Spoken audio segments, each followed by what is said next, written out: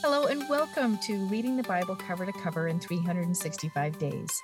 My name is Andrea Lendy, author of the book and Bible reader and studier for over a decade, and I'm excited to share some thoughts with you about today's reading.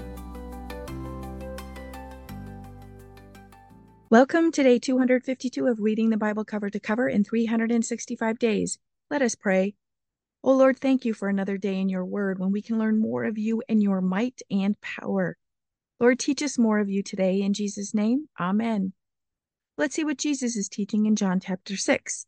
We read that a large crowd was following Jesus because they saw the miracles of healing he had done. How big was this crowd? Well, it seems it was a large one, 5,000 people. Being the great teacher that he was, Jesus asked his disciples how they were going to feed them. They couldn't quite calculate the correct answer. However, Jesus knew. He gave thanks and then gave everyone as much food as they wanted.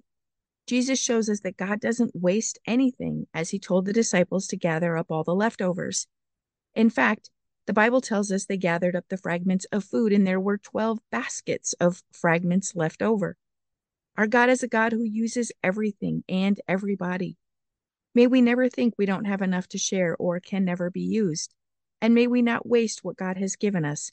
God doesn't waste anything or anyone. Jesus walked on the water out to his disciples, which frightened them terribly. Jesus said, "It is I. Do not be afraid. I am. Stop being frightened." There was a storm, and the disciples struggled to row against it. But when Jesus got in the boat, they found themselves quickly at the shore. That's what happens when the great I am gets in our boat. Everything is quickly resolved. Well, the crowd of people made their way over to the other side of the sea as they searched for Jesus. The Lord started preaching to them again. He told them to stop working for mere food, but work for eternity. When they asked him what they could do, he simply told them to believe in him. But they questioned him.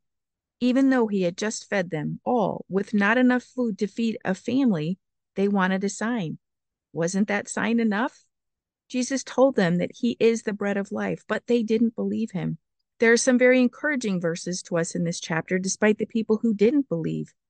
In verse 27, Jesus said, "All whom my Father gives and trusts to me will come to me, and the one who comes to me I will most certainly not cast out. I will never, no, never reject one of them who comes to me." We are fortunate to be the one God called to know him. We are also fortunate Jesus promises to not reject or cast us out. The promise of eternity is for us.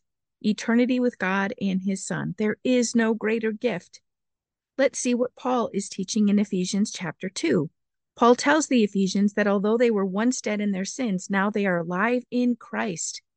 They were Gentiles and outcasts from the Jewish nation, but now they are a part of his own household. God's grace is given without restraint. It covers us even today. His grace that was given through his son's sacrifice is still in effect today and beyond.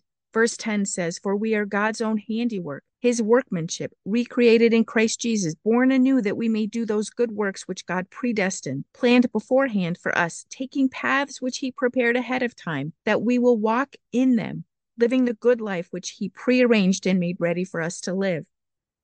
I know when I take the time to make something my handiwork, I want to share it with others. Well, we are God's handiwork, and he wants to share us with others as well. May we lean into the Lord and seek his perfect will for our lives.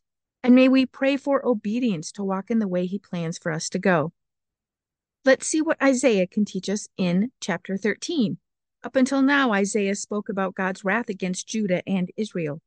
For the next 10 chapters or so, Isaiah's prophecy is about God's wrath against other nations. This chapter and the next one is a prophecy that Isaiah's son had against Babylon. Babylon would grow in power over the next 100 years, and God's judgment will be against them, as you will read.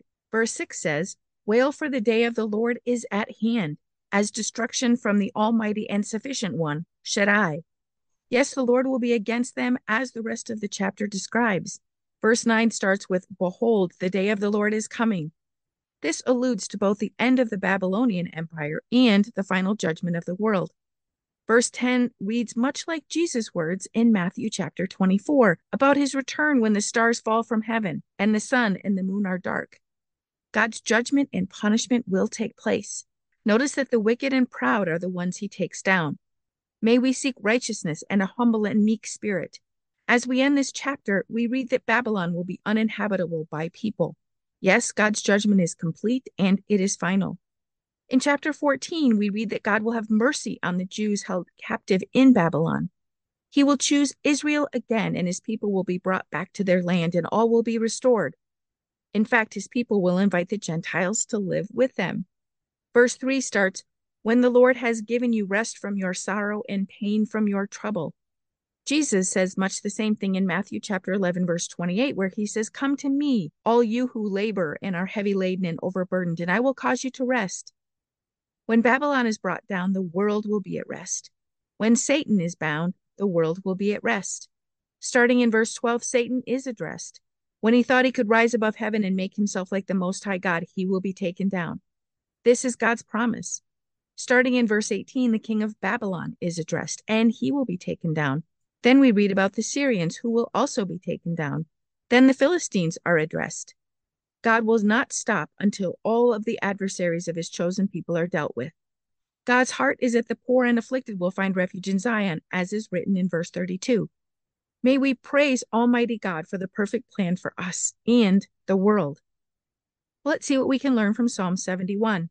We see he writes as an older person and talks about how God was with him since he was a young boy. Yes, God was with David throughout his life. It is interesting he still writes about adversaries this late in the game. There will always be people who come against us, but we can imitate King David as he writes about hoping in God and praising God in this and many of the Psalms he writes. Verse 8 says he will be filled with God's praise, and verse 14 says he will hope continually and praise God even more. May we be filled with praise and hope for the Lord. Let us pray. O Lord, thank you for your word that breathes hope into our spirit. Our hope is in you, Father. Keep our eyes on you and not the world.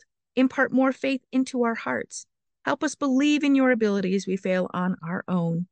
Cause us to lean on you, Almighty God and Father. In Jesus' name, amen.